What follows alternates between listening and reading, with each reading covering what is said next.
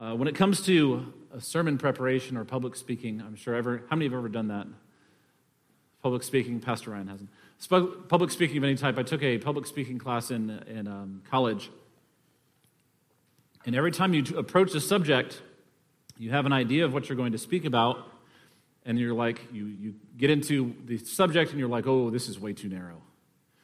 And so you're like, I have to broaden it out a bit. So you back up and you broaden the horizon to the subject you're discussing. And then, as I did this past week, I get the feeling that I was back in high school trying to squeeze a whole double cheeseburger in my mouth on a dare. I had bitten off far more than I could chew, you know. So then you have to narrow it back down a little bit, and here we are. But the book of James is a very encouraging book. It's a very practical book. James, it's been observed, and I was looking at the ESV Study Bible, it said that over 50 commands are given in the book of James. James only has 108 verses, but over 50 times the writer of James, by the inspiration of the Holy Spirit, gives a command to the Jewish believers that he is writing to. And these are Jewish believers that are living outside of Palestine.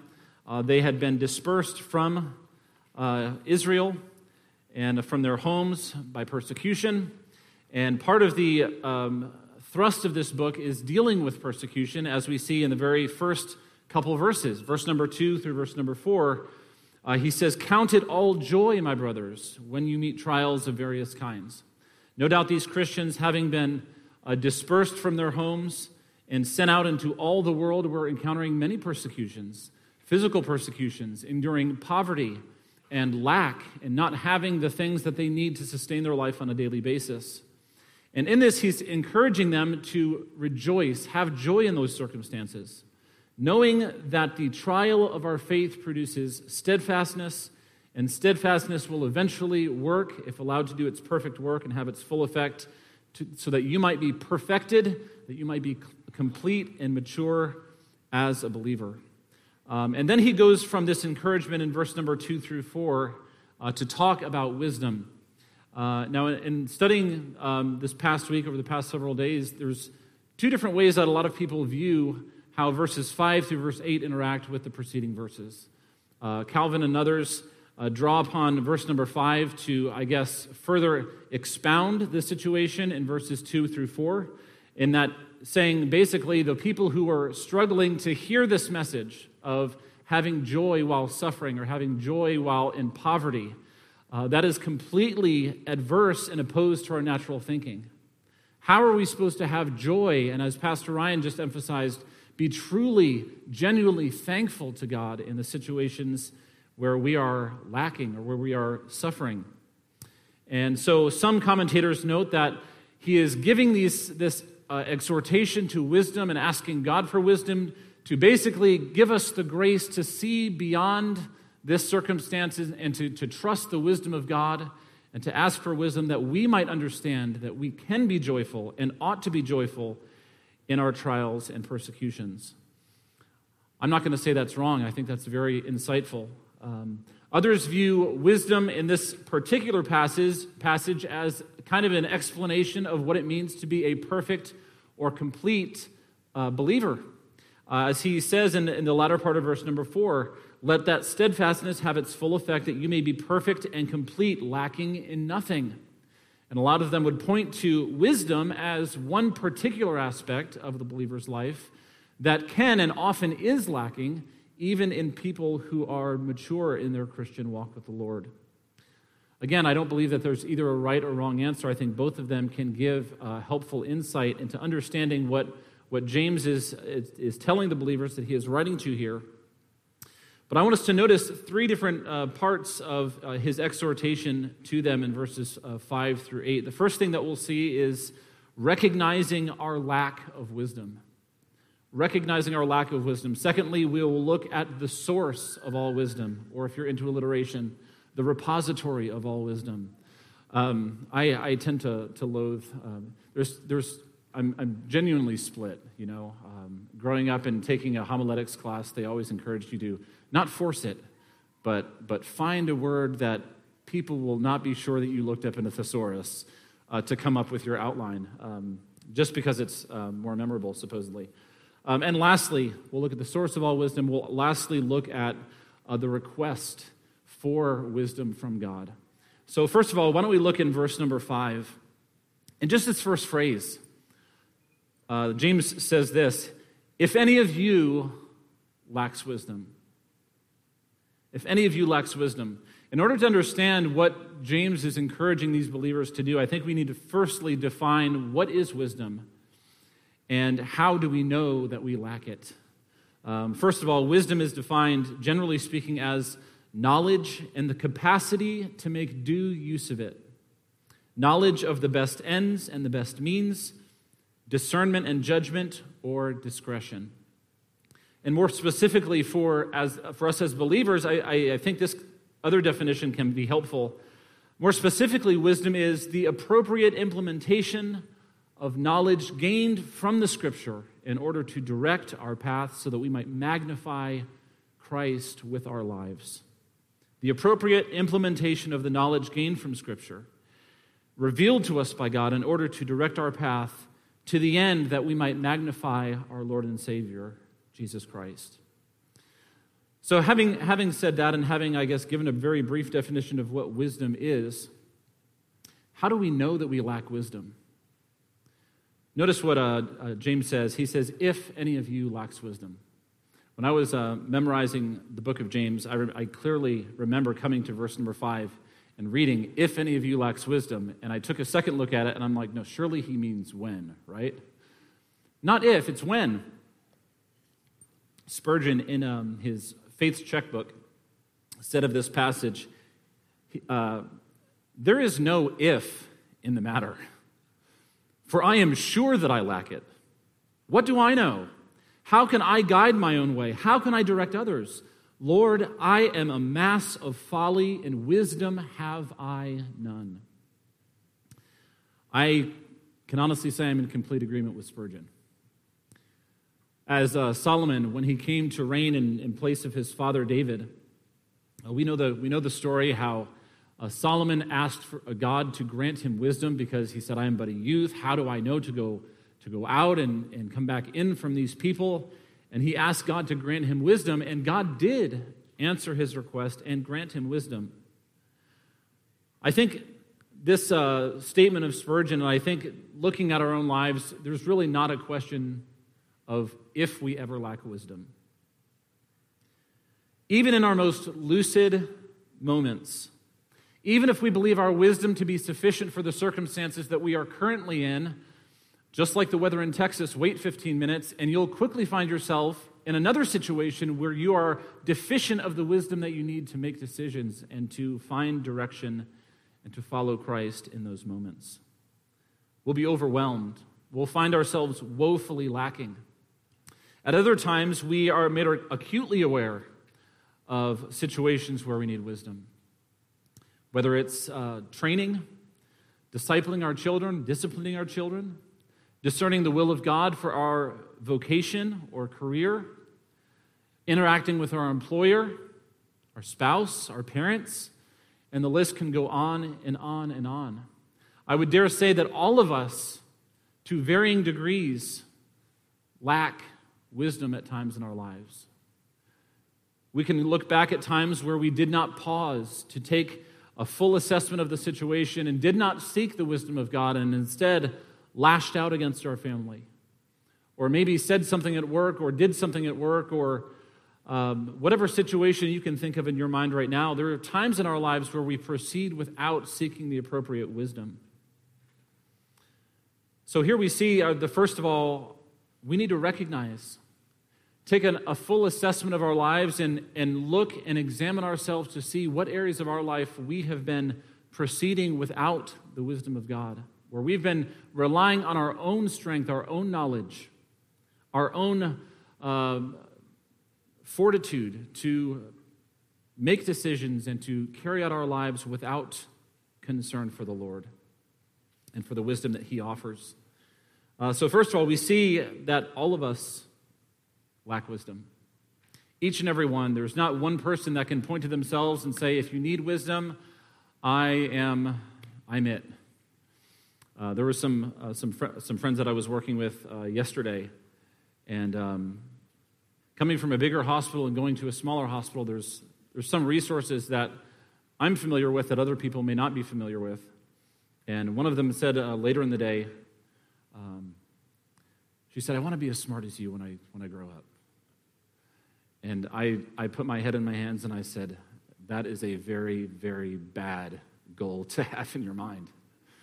It's very bad. There's no one person that you can go to and say, oh, you are the fountain of all knowledge and all wisdom, besides God, of course. There's no one that we can run to seek wisdom and to seek knowledge besides the Lord. And herein we find the source of all wisdom. In Scripture, there are some delineations given between secular wisdom, human wisdom, wisdom of this world, and the wisdom that comes from God.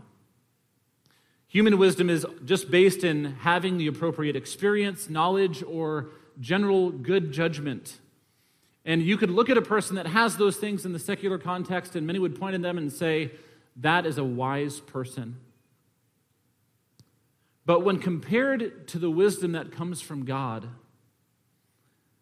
secular wisdom and worldly wisdom disappears.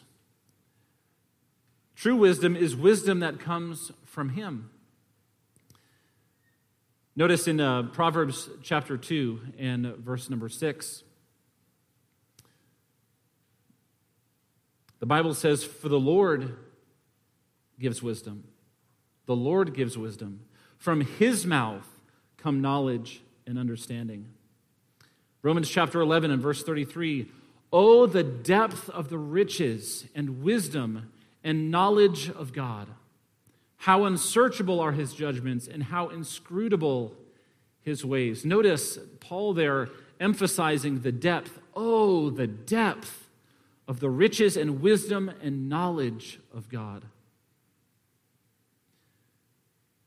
This is, in fact, we could go on and on through many scriptures in the Psalms. The psalmist often draws attention to the extent of God's wisdom and how that wisdom is from Him and Him alone, as well as in the Proverbs. We could look through all of the Proverbs and see wisdom mentioned over and over and over, wisdom personified, and many truths can be learned from wisdom in the Proverbs as well. But this is the holistic teaching of all of Scripture.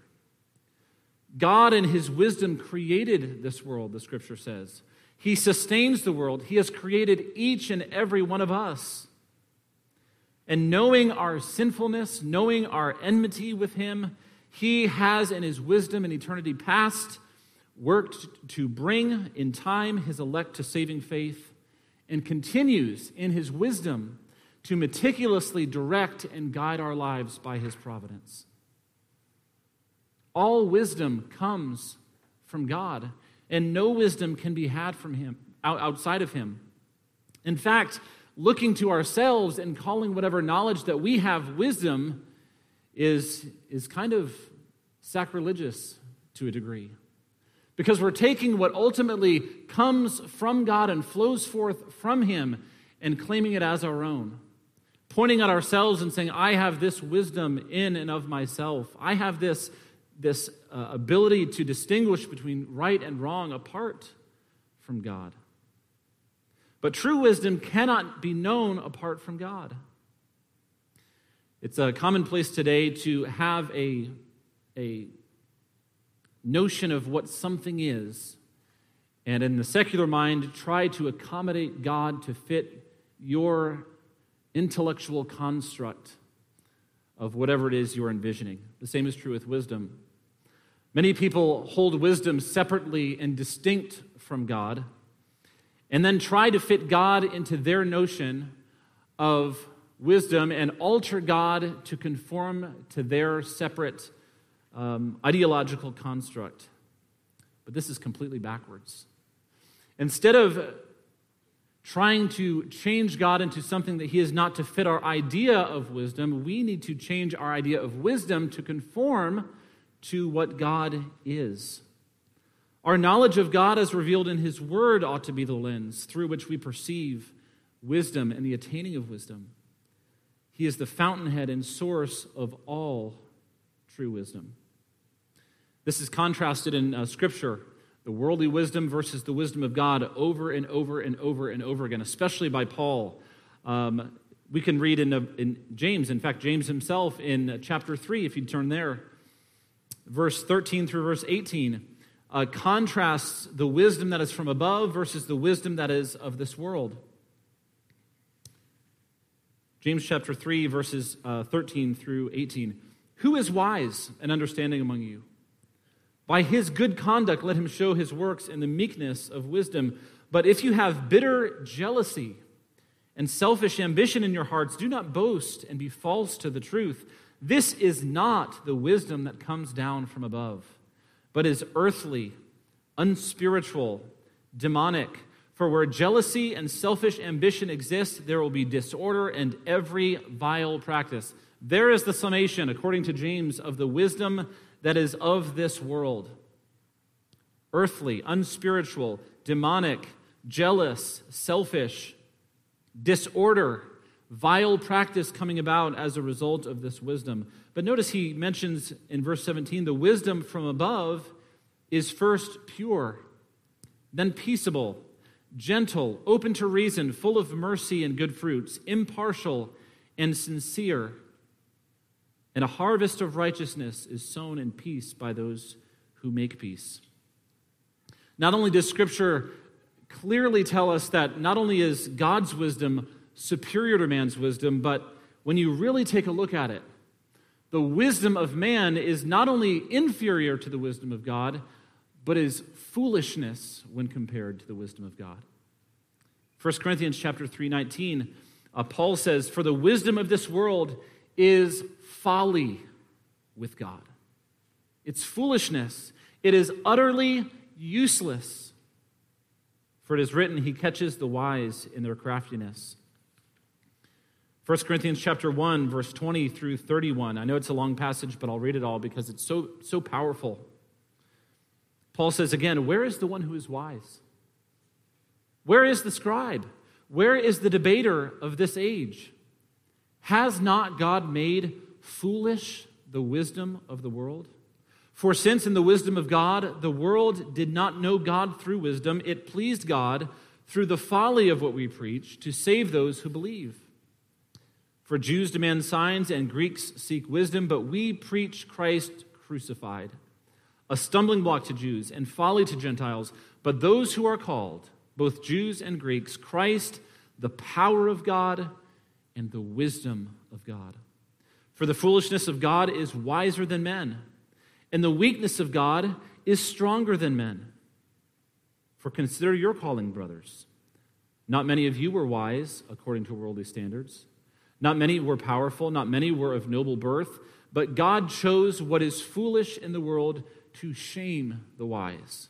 God chose what is weak in the world to shame the strong.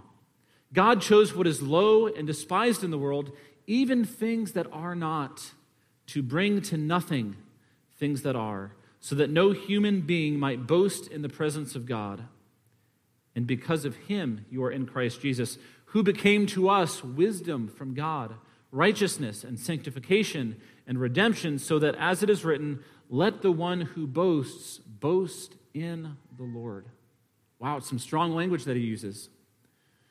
The weakness of God, as it were, not as though God is weak, but the weakness of God is stronger than men. The foolishness of God is wiser than men. How much greater is the divide between the so-called wisdom of this world and the wisdom of God? We see how vast a chasm is given here to us from Scripture. God's wisdom is far superior and makes foolish the wisdom of this world. So how do we attain this wisdom? That's the big question, right? How do we attain the wisdom that we need to live our life for Christ, to impact our family, our coworkers, our loved ones, maybe the ones that we even hate, for Christ? Well, the answer to that is very simple. James here in chapter 1 says this, if any of you lacks wisdom, let him ask of God. Ask Let him ask of God, who gives generously to all without reproach, and it will be given him. These instructions are very simple. I'm reminded of the story of Naaman. I almost said Haman because we're reading in Esther at home. Naaman, the leper. You know the story how this little girl was in captivity, and she was the servant of his wife, and she was made aware of his leprosy, and she said, man, if he could just get to Israel, he could go see the prophet and he could be healed. And so he went, and he saw the prophet, and what did the prophet tell him? Go down to the Jordan River and dip yourself in the Jordan 7 times, and you'll be healed. And you would think that someone being given such simple instructions would be overjoyed, but he became angry and almost self-righteous. He says, you want me to dip in the Jordan River? Don't we have better rivers back home? And this is what you want me to do? And so he left. And then his men approached him and said, if he had asked you to do some great, massive feat, wouldn't you have done it? But here he gives you such simple instructions. Why don't you just do that? The same is true with attaining wisdom from God. All that we need to do is ask. Let him ask of God. The wisdom of God is fathomless. There is no extent to it. You cannot possibly measure it. All that we need to do is ask, and it will be given. This passage is very closely in line with Christ's teaching in Matthew chapter 7, in verse 7, where he says in the Sermon on the Mount, ask, and it will be given you. Seek, and you will find. Knock, and it will be opened to you. For everyone who asks receives, and the one who seeks finds, and the one who knocks, it will be opened. Or which one of you, if his son asks him for bread, will he give him a stone? Or if he asks for a fish, will he give him a serpent? If you then, who are evil, know how to give good gifts to your children, how much more will your Father who is in heaven give good things to those who ask him? James repeats very similar language here. Ask of God, and it will be given him. Ask. There's two things that James gives us here as one is a kind of a confirmation and an assurance in asking. But the second is a condition to our asking. The assurance that we see is found in the same verse number 5. And it's based in the character of God. If any of you lacks wisdom, let him ask God. Notice the next phrase, who gives generously to all without reproach. There's 2 parts to what he says here. First, he says he gives generously to all. The King James, which I often probably quote with King James scripture because that's what I memorized. But the King James uses the word liberally, gives liberally. Another word that would be appropriate here is freely. He gives generously, freely gives. He liberally gives to those who ask. Back when I was a teenager, I'm sure many of you probably remember hearing this statistic. 87% of statistics are made up on the spot. And now you're wondering whether I made that one up. Yes, I did. I heard a statistic when I was in high school, and it went along these lines. And I won't know the specifics of it, but when considering the wealth that Bill Gates had amassed because of Microsoft, people said that Bill Gates has enough money to buy and I heard 2 different versions of this, to buy every household in the United States a Honda Civic. Did anybody ever hear that? Am I the only one? That must have been a northern thing. Another one said he has enough money to buy every single person in the U.S. a Honda Civic. And, as a kid, not having, $100 to your name, you were just sitting there and you're like, wow, that's a lot of money. I'm sure many of you heard about the acquisition of Twitter by Elon Musk, purchasing it for the mere, $44 billion that he purchased it for. And we think of that and we're like, wow, that is a lot of money.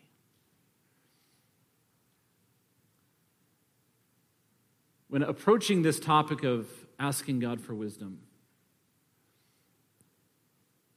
not only does God have the wisdom that we need, but he has a limitless amount.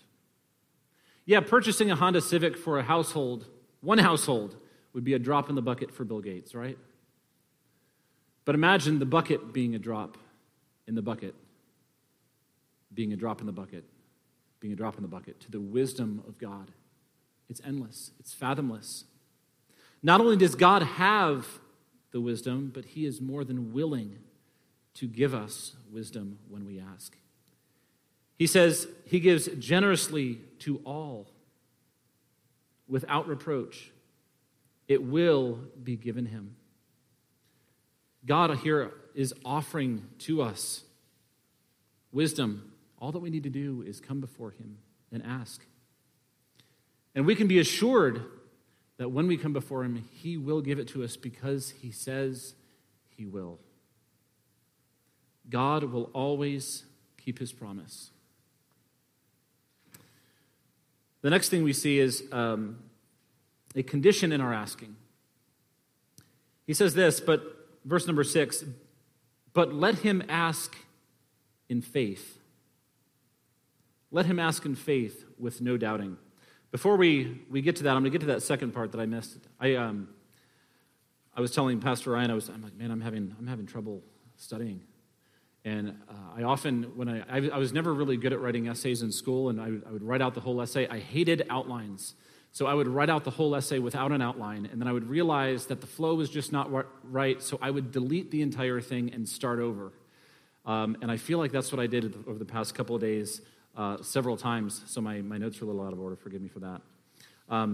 He says first, he gives generously to all, and secondly, he gives without reproach. Now, what does this mean, without reproach? We don't use the word reproach a lot, but simply it means without rebuke, without reviling you, without criticizing you, or bringing to your mind all of the other things that he has given you that you have taken for granted and not used. When we ask for wisdom, God does not flaunt our failures. When we come before God and say, God, I have no idea what to do in this circumstance. I have no idea how to lead my family the way you want me to do it. I don't have the wisdom to deal with this work situation. I don't have the wisdom to deal and to interact with my spouse as I ought to. God, grant me wisdom. He will never say, well, what happened the last time I gave you wisdom? What'd you do that time?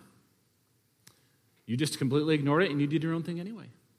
He won't point out how inconvenient and how difficult and arduous it is for him to grant us wisdom. Don't you realize you are a really dense human being? And it takes a lot to get this through that hard head of yours. No, he doesn't do that. He does not revile us or reproach us when he asks, just like when our child would come to us and ask for some food if they're hungry. What do we say? Maybe sometimes we do this. You're always hungry. You're always eating. You just ate 5 minutes ago. So I take that back. We do that sometimes. But just as Jesus drew attention to that father whose son came before him and asked for a piece of bread, he said, what are you going to do, give him a stone? Of course not. If he asked for a fish, are you going to give him a snake? No, of course not. You're a good father, generally speaking. How much more will our Father which is in heaven give good things to them that ask him? He gives us generously and without reproach. I'm sure you can think of a time when you've asked somebody for a favor, and they do it, right?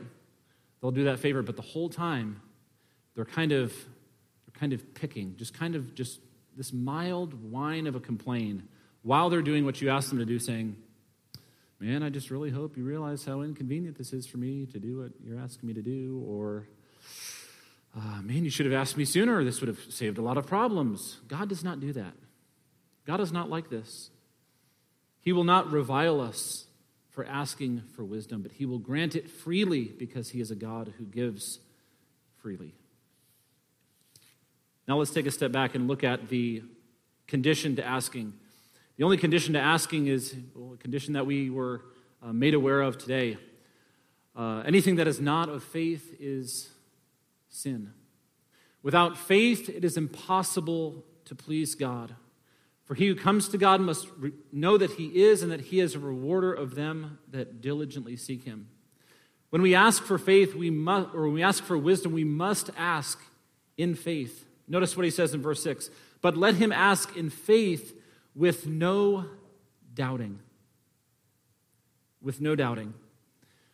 Now, I might just take a second to point out here that this is not simply limited to the arena of asking for wisdom from God. Matthew chapter 22, verse 21 and 22. Jesus answered them, "Truly I say unto you," this is in the context of Jesus cursing the fig tree and the fig tree withering. Jesus answered them, "Truly I say to you, if you have faith and do not doubt." Sound familiar? Have faith, let him ask in faith with no doubting. Jesus says here, if you have faith and do not doubt, you will not only do what has been done to the fig tree, but even if you say to this mountain, be taken up and thrown into the sea, it will happen.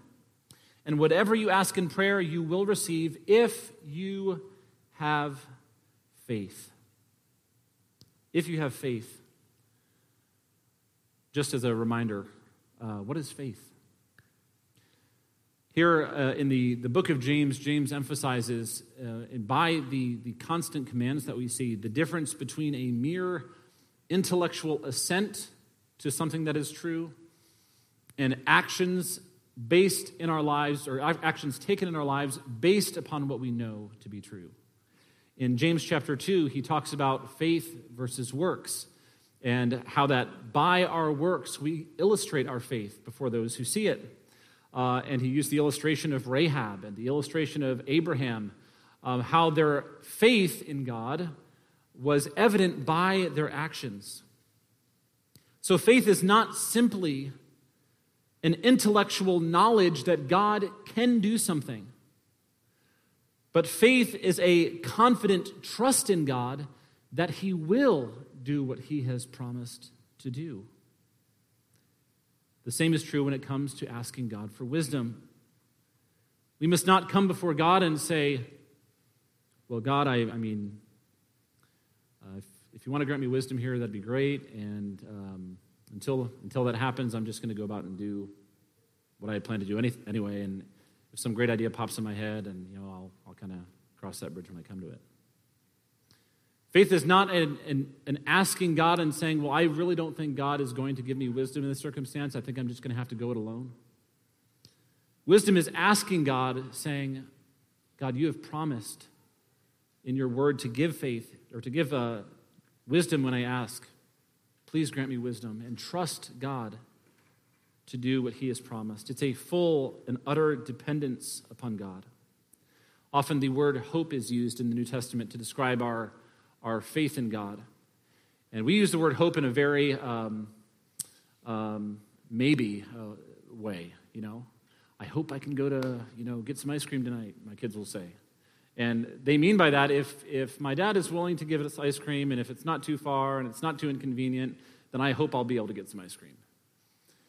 But when looking at Scripture and seeing how Paul and others in the Scripture use that word hope, it is not talking about something that might happen or could potentially come to pass if everything falls into place. It is something that is certain, based upon God and his character and what he has said he would accomplish. It's a sure thing when we ask in faith.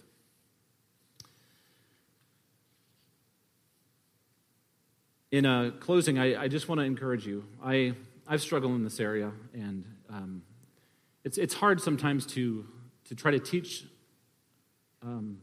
others or go through Scripture with others in some things that you're struggling with yourself. But I encourage you, and I would ask you, how many of you today would say, I'm lacking the wisdom that I need? I'm lacking that knowledge of what to do in my life, how to conduct my life, how to interact with my family and to raise my family and to carry about the vocation that God has called me to do. I need wisdom. I think all of us to a degree would say, that's me. And if that is you today, Only thing you need to do is ask. Ask in faith, nothing wavering. Here, James in James 1 goes on to describe gives two illustrations on the type of person that does not have faith in verses 7 through 8, or 6 through 8. He says, the one who doubts is like a wave of the sea, driven and tossed by the wind. Waves of the sea are without a firm foundation. There's no anchor. There's nothing to keep that water in that spot. It is utterly helpless and driven at the will of the wind. Wherever the wind blows, that's where the wave is going to go. Also, he brings to our attention in verse number 8, this man that asks without faith is a double-minded man, unstable in all his ways. I don't know about you, but there's times where I've lacked wisdom, but there's times I've also lacked faith. I'm reminded of the man that came to Christ and said, Lord, I believe. Help my unbelief. You may say, I'm here today and I'm low on wisdom, but I'm also low on faith. Run to Christ. He has promised that if we ask, he will come through and he will give us our request if we ask in faith. Why don't we pray? Dear Heavenly Father, Lord, I ask you today that you would, Lord, truly grant us wisdom. Lord, you have promised that all who ask will receive the wisdom that we need if we ask in faith.